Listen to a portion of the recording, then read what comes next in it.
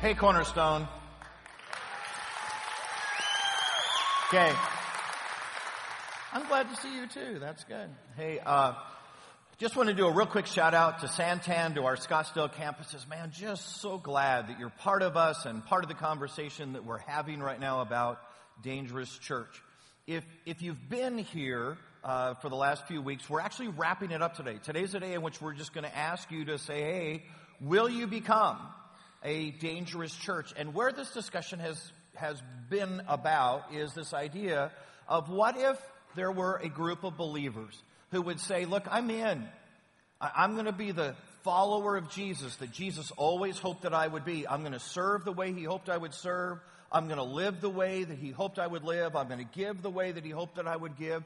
And in doing that collectively, as we do that as the church, that we would be an absolutely unstoppable, undeniable force for God in this world. We would be a dangerous church. Our community could not ignore Jesus Christ if you and I were the church that Jesus dreamed the church of being. And so we just say, what would that look like for you and I to take a stab at being a dangerous church?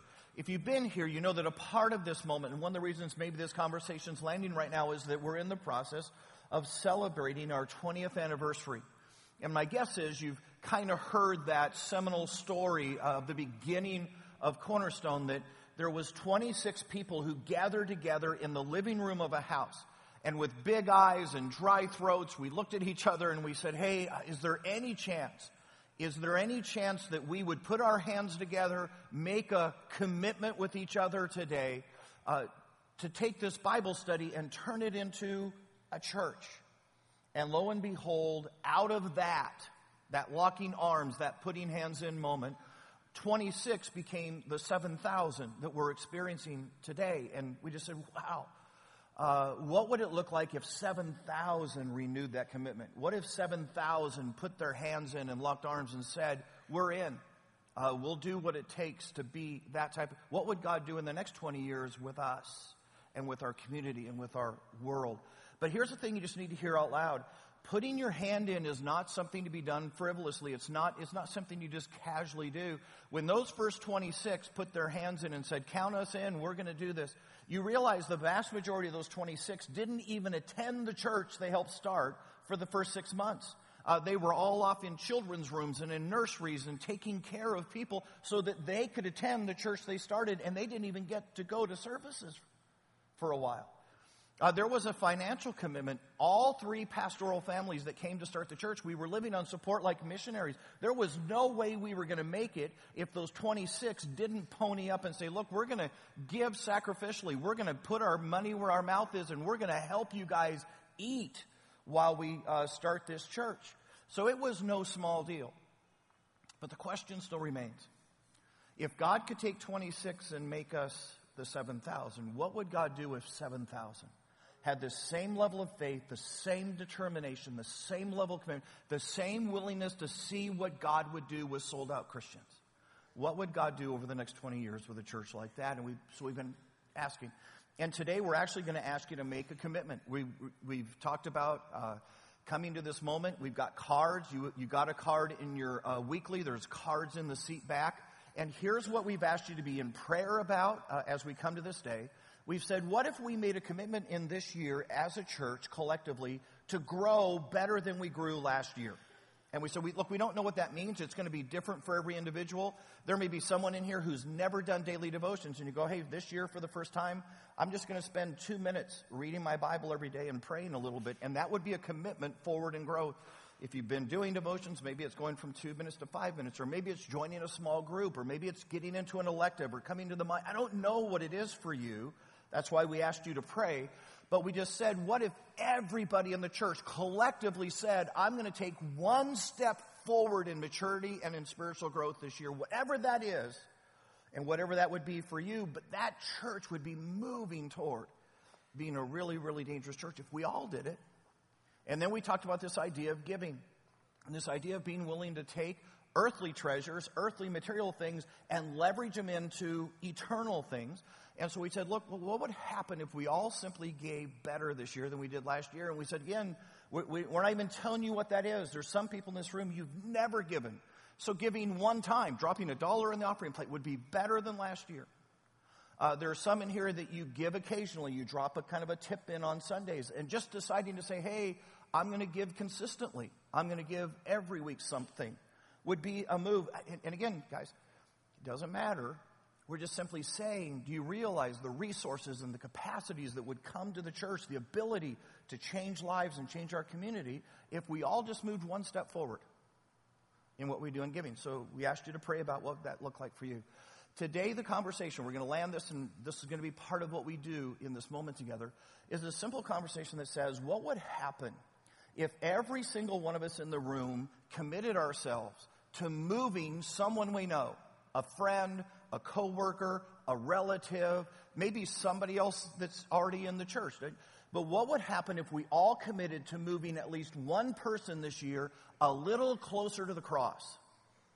That my life, the fact that I was here on earth, the fact that I breathed air for 365 days this year, somebody is going to end up at least one notch closer to experiencing Jesus because of this year in my life.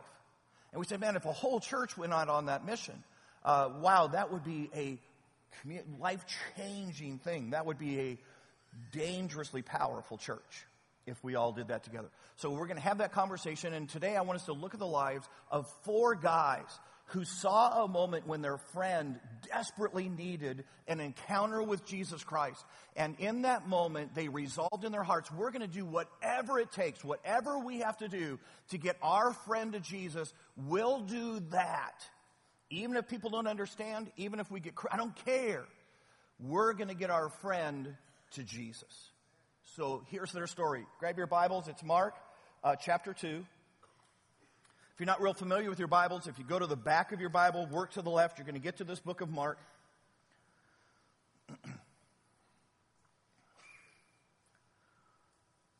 If you get to the book of Matthew, you've gone too far. Come back to the right.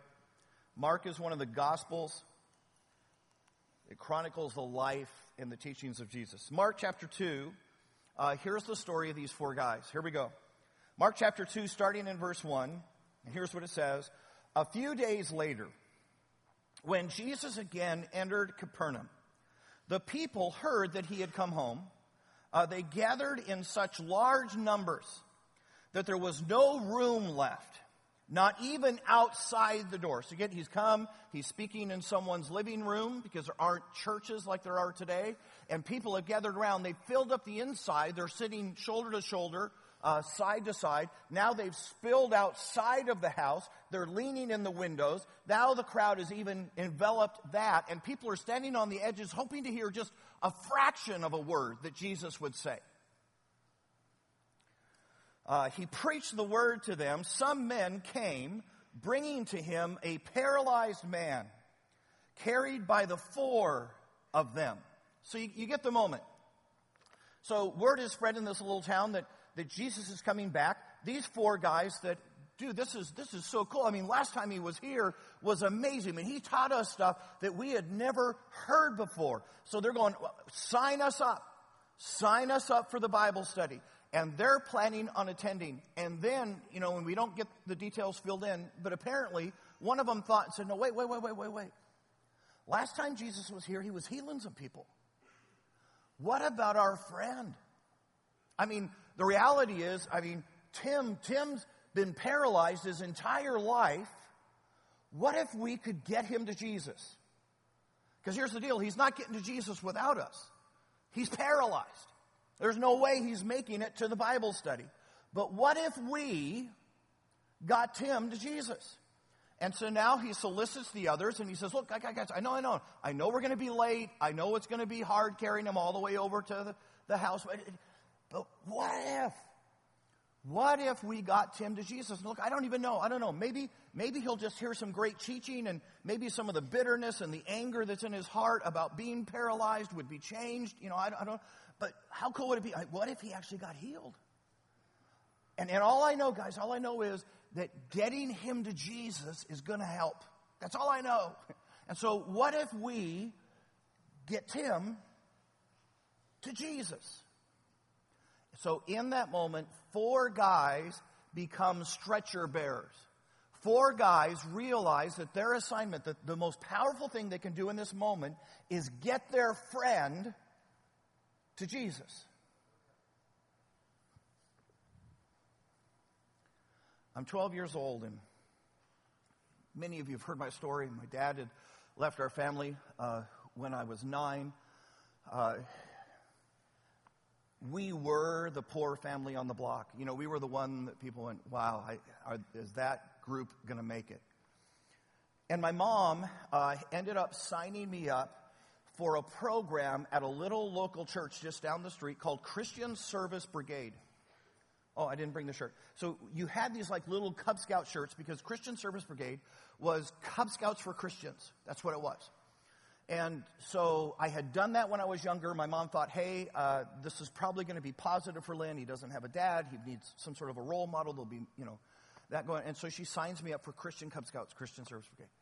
So I'm going to this thing every Wednesday night, and we stand and we salute and, did little things and earned badges. There's a guy leading Christian Service Brigade. His name is Tom Lutz. Now, Tom Lutz is an 8th grade biology teacher. So think about this. He spends all day with junior hires. Now, if there's anything in this world that's going to absolutely leave you brain dead by the end of the day, it would be we even tell people when they volunteer around here, you're sure about junior high, right? I mean, because I'm just telling you, there's a challenge there. And so he spends all day with junior hires. And now, apparently, at some point, this church had been recruiting, said, hey, we need some help with this program. And Tom had signed up now to spend his Wednesday nights with a whole group of young preteen boys in a Bible study / Cub Scout thing. I can't imagine how many days he came home from work and went, the last thing I want to do is be around a bunch of brats again tonight. And yet there was Tom leading Christian Service Brigade. And guys, I don't know. I to this day, I don't know. I'm just thankful. For some reason, Tom took probably the most ragamuffin kid in the whole program under his wing. And he just spent time with me. I can remember, because I can't even tell you how much that filled my tank and how much it filled my heart to have a man be kind of a father figure to me. I would go to ride my bike to junior high, which was a good almost 2 miles away from my house. And when junior high got over, rather than riding my bike home, I would ride in the opposite direction of my home toward Tom Lutz's apartment. I'd get there and I'd have to wait for him to get home from work. And then he'd get home from work and we would share macaroni and cheese and Coke. That was hanging out. And the cool part was, because he was a biology teacher, he had rattlesnakes and tarantulas and Gila monsters. And it was cool for a kid. Man. It was just cool. Now here's what you got to get. I don't remember Tom doing a single Bible study with me. I don't even necessarily remember any deep spiritual conversations. I don't even know if Tom could have done it. But here's what Tom had figured out. If I can just keep Lynn engaged in the church, if I can just keep Lynn as close a proximity as possible to Jesus, I'm thinking something good will happen. And guys, you think he had any idea that that little ragamuffin kid would one day turn out to be a pastor? And it was Tom.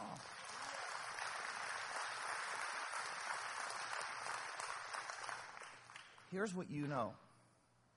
Every one of you has a Tom. The reality is, if you've had an encounter with Jesus Christ, every one of you has a relative who prayed. You've got a friend who invited. You got a neighbor who had a bumper sticker on there's some story. Ready for this? There's some stretcher bearer in your life that said, if I could simply get my coworker, if I could simply get my friend a little closer to Jesus, it would be good for my friend. And I promise you, every one of us in this room has a stretcher bearer story. Someone that you really owe a thank you to for helping you get to Jesus. Which then brings us to a question. Who is it that's in your life that needs you to be their stretcher bearer? Who is it in your life that you're the best chance that they're ever going to figure out Jesus, that they're ever going to get to the cross and have this encounter with the Son of God? And if you don't take your corner, if you don't stop and say, look, this is probably going to be inconvenient, and I may be showing up for Bible study late, and this is going to cost me more than but if you don't get them there, they probably won't get there. See, the reality is there's a world that we live in that needs the followers of Jesus Christ to bear stretchers. Back to the passage. Verse 4. Since they could not get him to Jesus because of the crowd, they made an opening in the roof above Jesus by digging through it and then lowered the mat the man was lying on. Now, guys, think about this. I can't get my friend to Jesus because there's too many Christians in the way. They're all crowded in for Bible study, and now my friend can't get to Jesus. And think about this. Think about how easy it would have been to give up in this moment for these four guys to go, well, hey, guys, it was a good try. Right? I mean, it was a good thought. But apparently, it took us a little longer than we thought, and it was harder to get them up the hill to the house, and now we're here. I mean, it's packed. It's packed. There's no chance. I mean, what are we going to do? Lay him down 100 yards from the house and hope he hears a word or two? I mean, it's packed. How easy in that moment would it have been for them to say, hey, it was a good try. And yet, think about this.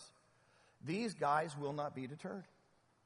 These guys are so committed to the idea that getting their friend to Jesus is going to be changing for him. It's going to help him, that they're saying, look, I don't care. It doesn't matter to me what I have to do. Here's why that's so critical for you and me. Because I'm just going to tell you that often getting our friends to Jesus turns out to be harder than we imagined when we first started. You and I are living this moment right now as a church. You realize that when it's not fall break, like it is right now, the room's full. It's packed. And now we're sitting here in a moment saying, hey, help us buy some more purple chairs. And look, I get it. When you came, when you first started attending, you had no idea that was going to be part of the conversation. You never dreamed that someone was going to ask you to buy a purple chair for someone else. And yet here we are in that moment, because on a normal Sunday, there's too many Christians sitting in the chairs. And all our friends are sitting on the outside. And so we've said, I know this is harder than you thought. I know this is greater than we expected. Help us buy a purple chair. You realize the fact that you're sitting in a purple chair is only possible because somebody before you bought that purple chair for you. And how cool is it that the ones who have been most inclined and most willing to buy the next set of purple chairs are the ones who've already bought one before? And so I'm just saying to you, don't be surprised that this conversation is normal.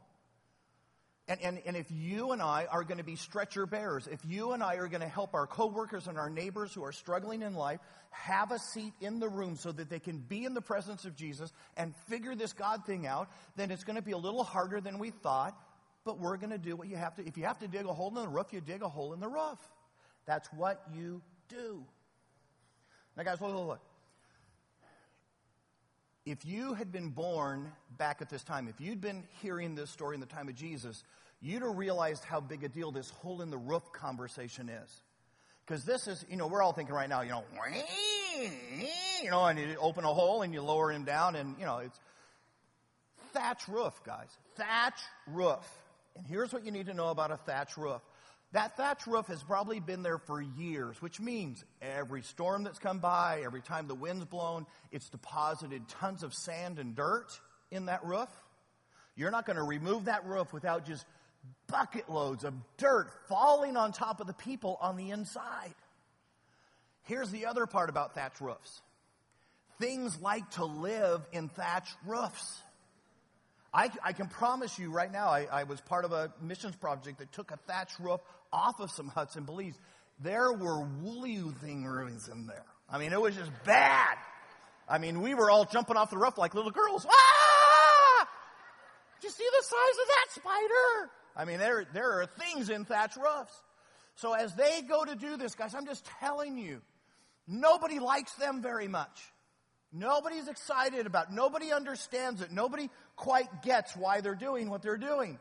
But in their hearts, they just know, hey, if I can just get my friend to Jesus, I'm pretty sure something really cool is going to happen. Think about this. They run the risk that Jesus doesn't get it. I mean, what if Jesus is going, that was my best point, and then that spider fell on the lady's hair, and she was screaming, and you ruined the Bible study, guys.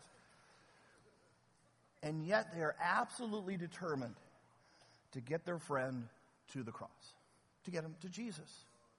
Guys, think about this.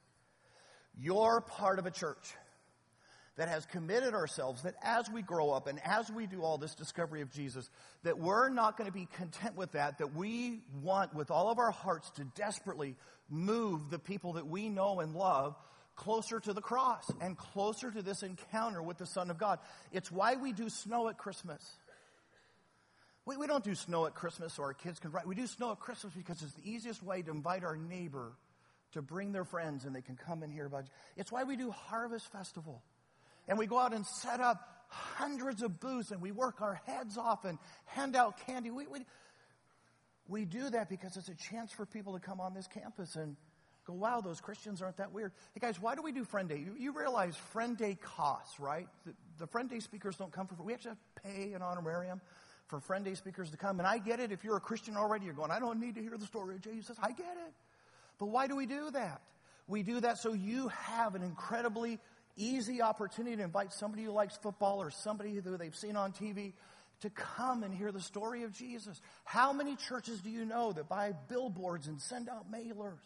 Because you and I believe at our very, very core, if we can just get our friends to Jesus, I don't know what's going to happen. I just know it's going to be good. And we're committed to that. We're committed to being stretcher bearers to this world that you and I live in.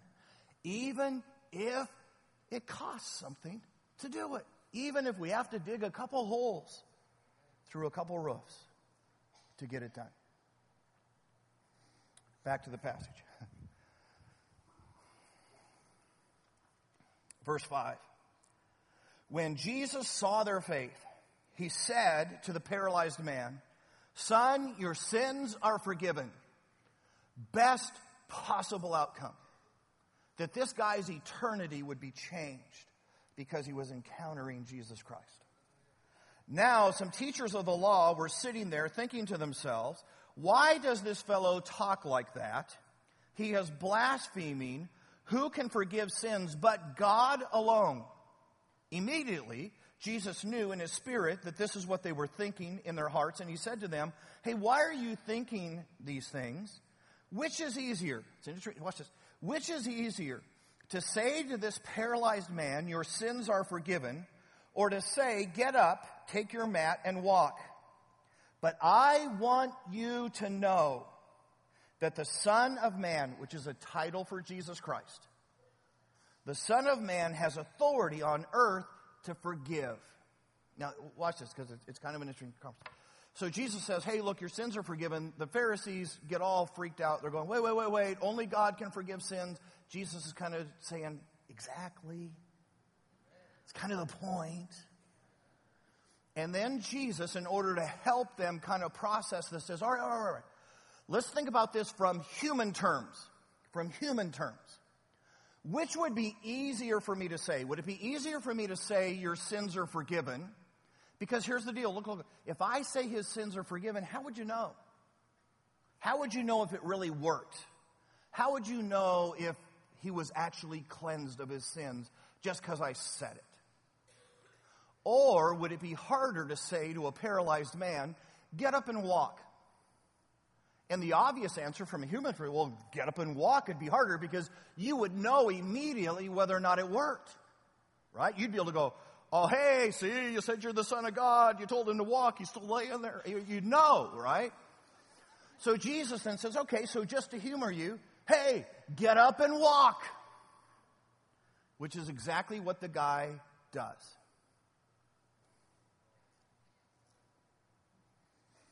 There's nothing so powerful as seeing a life transformed to remind you that God really is God. And guys, here's the thing that's ironic about the conversation. You realize that forgiving that man's sins was actually the harder of the two things to do. Because forgiving that man's sins meant Jesus was going to go to a cross and get some nails and die. So actually the first statement was the hardest to do. But Jesus, in order to help them understand who he was, did the thing that from human perspective seemed the harder and raised a lame man to walk. How cool is it that you and I just sat in a room and watched people get baptized, telling their stories of life transformation? And didn't we just sit in a room and go, man, I think God's real. When I see a life get changed like that, I know that's not human capacity and ability. I mean, that's only God does that, right? And you and I are reassured in the moment. But guys, think about this. I guarantee you every one of those baptism stories has a stretcher bearer story. Every one of those people, if you sat down and interviewed them right now and said, how did you get to Jesus? How did you get to a place of faith? How did you get to a moment of decision? And I guarantee you, every one of them is going to say, I have a grandma. And she just prayed for me. Every time I'd go to her house, she'd say, are you in church, Bobby? And I'd say, no, I'm not in church yet. I have this friend, and he's one of those kind of slightly irritating Christian friends, and he just kept inviting me. And I just thought, you know what? To shut him up, I'll go once. I had this neighbor, and they kept working Jesus into the conversation awkwardly. You know, we'd be talking about football. We'd say, hey, how about ASU last night, you know? Berkovici was really accurate. And then he'd say, yeah, it just reminds me of Jesus. How he accurately knows what we need. And we're like, huh? What? But here, every one of them, I guarantee you, has a stretcher bearer story of somebody who said, I'm not going to go to Jesus by myself. I'm going to take my friend with me, my neighbor with me, my coworker with me. And they did whatever they had to do to nudge them just one more step closer to the cross. And guys, here's what you got to get. It's interesting to me that as the story is told, there actually isn't any account of anybody else being healed. I'm just wondering about those other hundreds of people who all came to the Bible study. Did they all forget their friends? Did they all think in that moment, this is only about me? And did they all leave their neighbors at home? And guys, you get that the people you love and the people you live life in proximity to need to get to Jesus. Because getting to Jesus is going to change their lives. Because we live in a world, guys, get it? We live in a world of brokenness and woundedness and ugliness. And if for no other reason, even if eternity was not part of it, even if going to heaven wasn't part of the conversation, we would still need Jesus. And when you and I bring our friends and marriages are healed and relationships with kids are mended again, and when people figure out, hey, it's not about getting the biggest pile of stuff, it's about giving my pile of stuff, lives are changed. But guys, most importantly, until our friends have an encounter with Jesus Christ, they can't be changed. And you ready? More importantly, they have no hope of eternity. Jesus Christ is the eternal answer. And short of getting to him, they will never know God, and they will not spend eternity with God. I mean, this is just crystal clear in Scripture. Matter of fact, grab your Bibles. so you know that this isn't just me. Go to John chapter 3. It's going to be a little bit to the left. Keep your finger in Mark. We're not done there yet. I'm sorry, and John's going to be a little bit to the right. John chapter 3. This is Jesus talking. And it's interesting because there's a verse in here that probably all of us have heard at some point in our lives. For God so loved the world that he gave his only begotten Son, that whosoever believed in him would not perish but have everlasting life. We don't often, though, go ahead of that verse and after that verse because it gets very specific to say, and this Jesus we're talking about is the only answer for life. Here it is, John chapter 3. Starting in verse 15, that everyone who, next word, believes, puts their faith, has a legitimate, life-altering encounter of faith with Jesus Christ. Everyone who believes this stuff may have eternal life in him, which simply means this, guys, you ready? Not in Joseph Smith, not in Muhammad, not in Buddha, in Jesus. For God so loved the world that he gave his one and only Son, that whoever believes in him shall not perish but have eternal life. For God did not send his Son into the world to condemn the world, but to save the world through him. And whoever believes in him is not condemned, but whoever, ready, does not believe. I like Jesus. I pray to Jesus once in a while. Whoever does not believe in the name of God's only Son, whoever does not believe stands condemned already because he did not put his faith, because he did not believe in the name of God's one and only Son. Which means simply this, guys. Everybody we know who has not personally put their faith in Jesus yet needs a stretcher bearer. Someone who loves them enough, cares enough to say, I don't care. I don't care what it takes. I don't care how hard I have to work. I don't care how much criticism I get along the way. I don't care how many awkward conversations it takes. I'm going to do whatever I have to do to get them just even one step closer to my Jesus, because that's their only hope.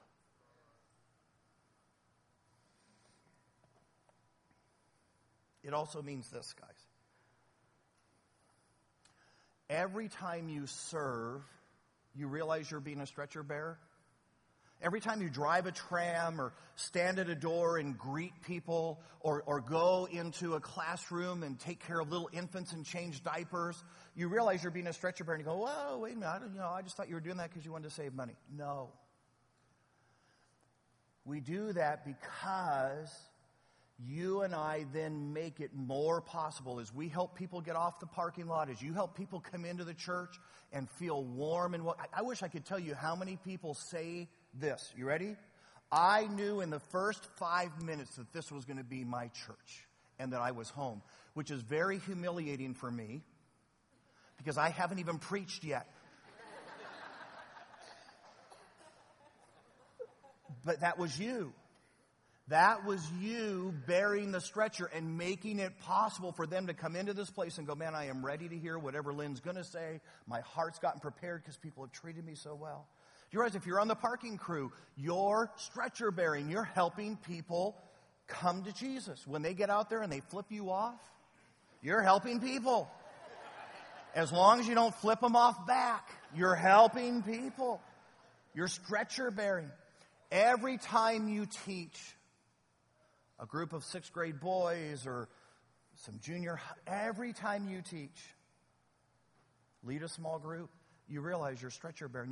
You're nudging somebody that much closer to the cross. Hey, guys. Every time you give, you're being a stretcher bearer. You realize that, right? Because the church in turn takes the resource you give and we leverage it to reach our community. Matter of fact, really cool thing that happened just recently. our 5th and 6th grade program came up with an idea. Ready for this? They came up with an idea that said, hey, what if we went to the public schools and offered to do a free assembly for them? And then they found a group to come in who were Christians, but agreed to do assemblies that were secular. In other words, they were just very positive. Hey, if you think it, you can do it, that kind of stuff. So, but they did the assemblies. The cool part about the assembly was this, that they allowed us, because we came in to do the assembly, at the end of the assembly to say to all of those 5th and 6th grade kids, oh, by the way, the same group that just did your assembly is doing a thing called Glowmania at the church in about a week. So you want to come and be part of Glowmania because the fun has only started. We ended up being able to go in and do assemblies in 15 public schools. We had literally thousands and thousands of 5th and 6th grade kids that we got to go hold assemblies for. On Glowmania night, you ready for this? On Glowmania night, 1,200 5th and 6th graders came in this auditorium, in which then we presented the gospel. And we've actually got a little bit of a kind of a video of what happened that night. So if we've got to play it real quick.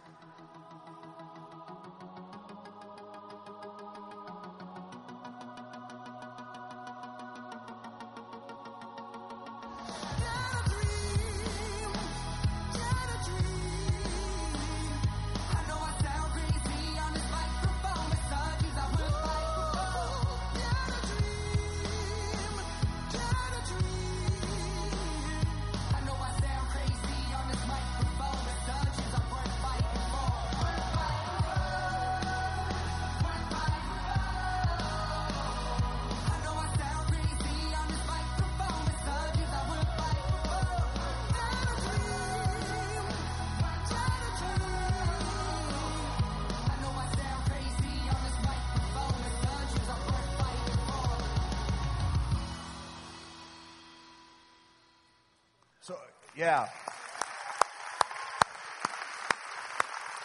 Okay, so I'm going to be the first guy in the room to go, I don't even know if I get it all, astronauts and bubbles and dancing dolls. I don't know, whatever that was.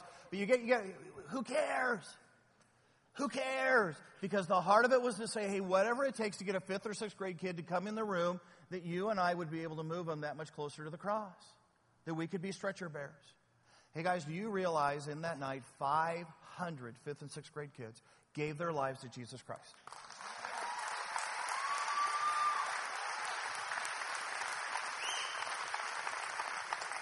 Which means, guys, land this in your hearts. Every time you invite, you're a stretcher bearer. Every time you serve, you're a stretcher bearer. Every time you give, you're a stretcher bearer. Helping people get to the cross. Back to the passage. Verse 12.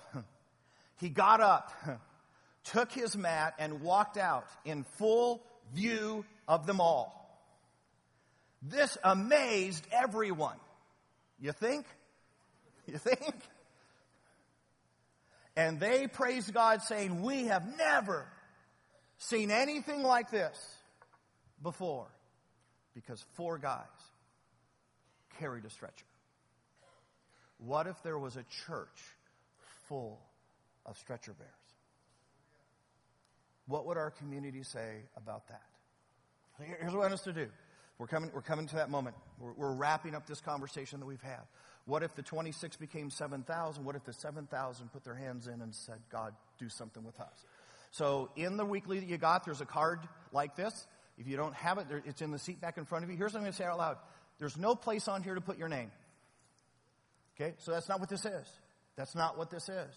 This is you prayerfully before God saying, God, I'm putting my hand in. And you figure out what it is that God would want you to put on this card. And then when we do the offering in a little while, we're going to ask you to put it in so that we get a little bit of a sense of what God's doing in the heart of our church. But we'll never know it was you. You'll know it was you. God will know it was you. Okay? So here's what we're going to do. Number 1, what if we moved one in growth this year? So what are you going to do to say, hey, God, this year I'm going to grow better than I grew last year? Are you going to up your devotions? Are you going to join a small group? I don't know. You figure that out and put on there whatever you think God would challenge you to do this year. And do that. And guys, don't wimp in this moment. Don't do low-hanging fruit and go, oh, I'll go to church one more time next year. No, do what God would challenge you to do about growing better next year than you've grown this year. And the second one, will you give better? I have no idea what you're giving now, but would you give better? And if you go, hey, I'm the guy who's never given, well, then giving once next year would be better. If you're the person who says, hey, Lynn, I occasionally drop a tip in the offering plate, well, then just saying, hey, I'm going to drop a tip in every week. Well, that would be better, right? I don't know what better is for you. For some of us who've been giving pretty faithfully, it's time to move to the tithe. I don't know what's better for you. I'm just asking, what would God do with the church that decided to live a year more sacrificially than they lived the last year? And then the final one, and this one is really that one that says, how am I going to help get people closer to the cross? Am I going to invite someone, and you may just put their name on here? Am I going to serve in a ministry that helps to get people? I don't know. But what is it? What are you going to do? The last one is to serve. What am I going to do to serve as a stretcher bearer and get people to the cross this year? What is that? So here's what I'm going to do. I'm going to give you a moment right now. The worship team is going to come back out in just a few moments. And then we're going to sing, and they're going to pass the offering plate. And part of what you're going to do is stick this in the offering plate as it gets passed. Okay? Let's pray. Hey, dear Lord Jesus, we come to a moment. We come to a moment realizing that you wanted the church to be really, really dangerous. That you wanted people in this world, when they encountered the followers of Jesus Christ, for it to be absolutely impossible for them to remain the same. So God, make us that church. Help us to grow better than we grew last year. Help us to give better than we gave last year and more sacrificially. Help us to bear a stretcher, to help somebody in our life get closer to the cross this year. God, make us a dangerous church. In Jesus' precious name, amen.